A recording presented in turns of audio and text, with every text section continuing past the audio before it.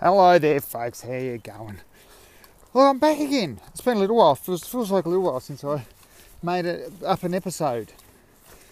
And making up is a really good way to describe what I do, because there's never really, not always, sometimes there is, not always, a clear intent for what I'm doing. But today it's different. Today, I'm going to be answering the question. My daughter will ask me, I know she will. She will ask and she'll want to know, Dad, how do I keep my brain young? Oh, crikey, sweetheart. Well, first of all, you need to understand what a young brain is. That's what I tell her. I say, look, your brain is young now.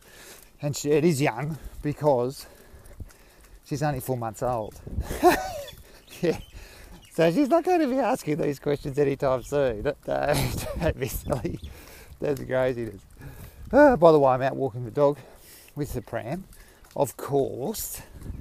And Doggo decides he wants to go through town. Doggo, really? You want to go up through there, mate? Why don't we go down here first? We're going to go for... Come on, let's go through the park first. Let's go through the park. We'll go through the town in a minute. Let's go. All right. So one thing I'm going to make very clear to her, when she gets to the point, she's genuinely asking the question, I'm going to say, love,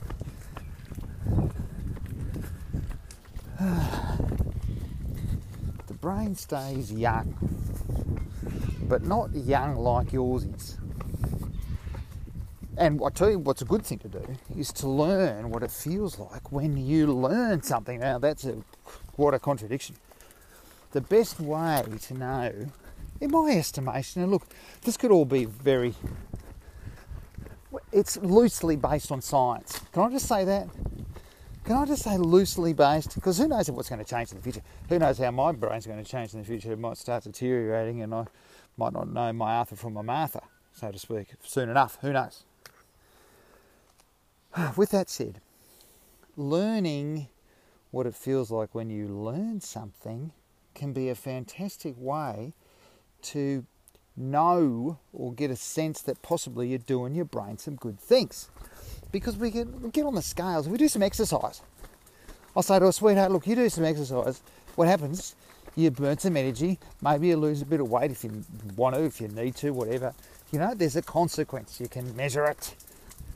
You lift some weights, your muscles get bigger. You can go, oh, look, that muscle got bigger. You can see it. But it's harder with the brain, isn't it? Unless you're going in for functional MRI scans every other week, it's hard to know what's happening. Is my brain getting bigger or is it getting smaller? And if it is getting smaller, is it getting smaller in the right way? Now that's a funny, strange thing too, isn't it?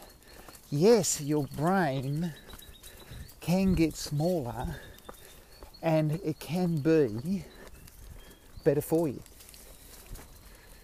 It's true. What it's proven that you can teach yourself to be good at IQ tests. You can teach yourself to be a genius if you want to use IQ tests as the only measure. That's a dangerous proposition, because people are good for IQ tests. They're not necessarily geniuses. It's still the standard accepted test, don't get me wrong. But a big test becomes compromised when you can train yourself to be good at it. I don't know. Anyway, it's all of this says a lot about the brain and its unpredictable and the uncertain nature of measuring its health. Many of you listen to my podcast, and there's many. I won't say there's heaps, because it's different. Some, and think that my mental health is possibly, the agility of my brain must possibly be called into question. I don't know. I don't listen to myself. I just talk. Step 1. Learn what it feels like to learn something. Because there's a bit of a twinge. There's a bit of a moment in the brain space where you kind of go, I think I've just acquired something. And demonstrating to yourself ability ability to do something new well. To do it well is very personal. It's very rewarding, and often it's also quite difficult. People who've learned to play the piano understand this. They do, even if they don't realise they understand it. Because the piano, it's not natural, is it? It's not natural that we put our fingers on some sort of prearranged, organised set of keys and follow little dots on lines, and you know, it's not if cavemen weren't doing that. The piano did not come out as a result of a caveman thinking, what are we going to do with this big box that sort of looks like a computer without a screen, and the keys are way too big and they don't have letters on them. What are we going to do with this? Oh, and also it's noisy. That's not what happened, was it? What happened was the appreciation for the sound we had, and a caveman mentality regarding the sequence of noises, because there was something alluring about it in terms of our survival. It's really scientific. It's the attempt, it's entropy, well, you know, that thermodynamic thing where we all seek equilibrium in the universe. The universe and all its forces are constantly seeking equilibrium. They'll never achieve it, because that's the problem, isn't it? Things are not balanced. Anyway, that's really what music is. Music is like an expression of that inequity in the universe. Except we use music to explore the beauty of that inequity,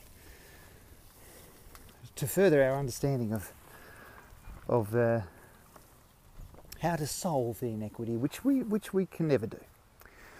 Anyway, let's talk about music.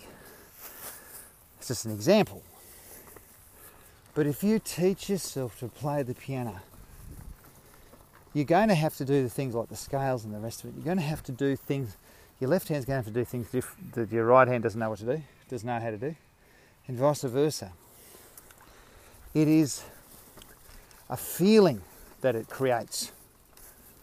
That's what it is. Learning the piano is a feeling. If you could put it into one word, maybe Germans or someone like that have got one word for it. Learning the piano is a very specific feeling that, don't get me wrong, it crosses over into lots of other experiences. Understanding that feeling is really important, because then you can learn how to, you can become a little bit addicted to that feeling, and you go looking for it in other places. That is powerful. That is powerful. Because then suddenly everything becomes a chance for you to go beyond what you are already comfortable with.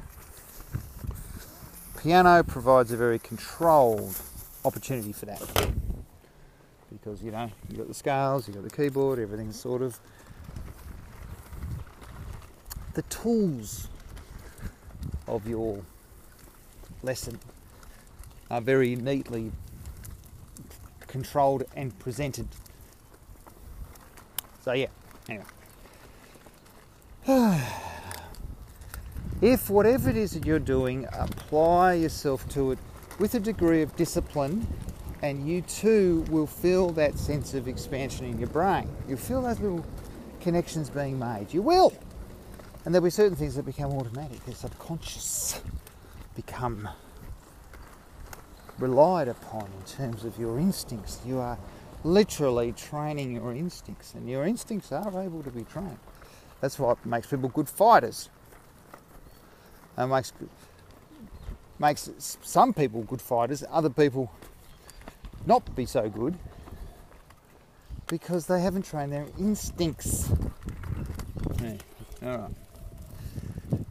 So anything that sort of involves you enhancing a pre-existing sort of, building upon the foundation of your instincts. Like, that's literally everything. That allows you to become an expert at something. And that's really what I'm getting to here, folks. The best thing you can do for your brain is to become an expert at something. It's not a new concept. It's not. Lots of people talk about it. Lots of people make mention of it. The difference here is, however, you're listening, the difference here is understanding what those tasks are, what those areas of interests are that allow you to truly become an expert.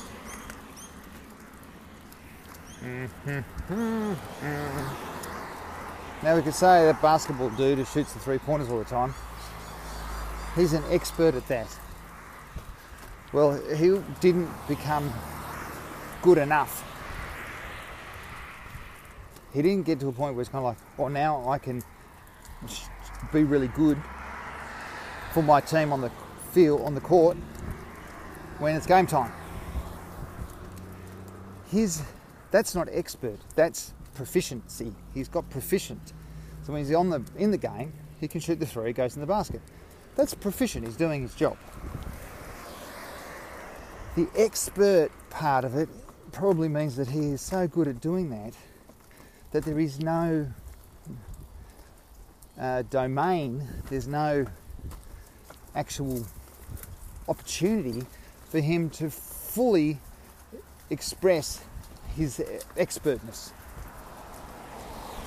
so to speak.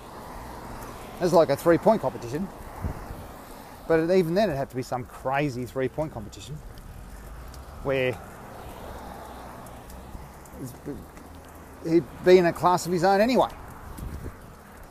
You know what I mean? Alright. So expert is not proficiency, there's a difference. Expert requires a considerable amount of practice beyond what is necessary, and that's the hardest thing to get your head around. Beyond what is necessary. Well, shooting 3-pointers was never necessary. Oh, here we go. How you doing? Scooby now. Right. Playing the piano was never necessary. You know, what is necessary, huh? What is necessary? Never necessary. Am I right? Yes, I am right. So expert is not necessary unless you are a part of your society. Which brings me to the other dimension. Now, okay, let's just recap. First, learn what it feels like when you learn something and get addicted to it. Get addicted to that feeling, which means that you're constantly searching for new experiences and new understandings. Learn what it feels like to learn something, get addicted to it. I think become an expert at something. Become an expert at something. And the next and probably the last thing for this little podcast anyway, your brain needs society. You need to be across lots of different understandings in terms of society and how it works. And that means interacting with people who you don't agree with. That means learning something about cultures that seem foreign and strange and possibly even dangerous to you. That means going out and listening to music that you wouldn't normally like, but you go out and you do it with other people. You go to live music sessions, and you need the visceral experience of participating in the world in coordination with others. That's the social dimension, that's the social aspect of it. That's it. That's why you hear the stories all the time. People go, oh, the 50s and over lifestyle villages. And I think, I'm never going to do that. I'm going to hang on to the family home until I drop dead, and that's it. We're done. I've had enough. Thanks very much. I'm checking out. All right? That's what a lot of people think. And then they get those people who are kind of like, well, I'm sort of forced. I haven't got enough money. I'm going to have to sell the house. And then where am I going to go? Well, I'm only ever going to be able to afford one of these lifestyle places, aren't I? The 50s and over, or whatever you want to call them. And then off they go. And what happens? Yes, they end up saying to themselves, this is the best thing I've ever done. Or why didn't I do this earlier? And it's got nothing to do with the place or the situation. It's got nothing to do with the house that they're living in. It's got to do with the fact that they're surrounded by people. There's a village atmosphere. There's a sense of community. There's a sense of reliance on each other. Now that feels good in your heart and your soul, but your brain really responds to that sort of stuff. Your brain loves it. Now the homes that I suppose we used to call the geriatric homes, the homes for the people who are very old, that's a sort of a different situation. Those people still need contact with the younger generation, you know. It becomes a bit strange, I think, in that way. But that's just a conversation for another time, I suppose. So anyway, that's what I'll be telling my little girl. I'll be saying, sweetheart, darling, get to know what it feels like to learn something and fall in love with that feeling. Don't be afraid to become an expert at something, which involves dedication beyond your ability to be very proficient. You have to be so good at something that there really exists no platform for you to express how good you are. It becomes just a very personal thing that you understand for yourself. Possibly, you know, but that's obviously you're able to celebrate your talents. So that's relative, but you understand what I'm saying. It's a personal acceptance of competency. And if you measure yourself relative to your own expectations, then you will be surprised just how limitless your abilities are. And the third thing, be social. You've got to talk to the peeps, lots of different peeps, and keep the door open. Your brain needs it. It needs it. Okay, all right. Thanks very much for listening, and until next time.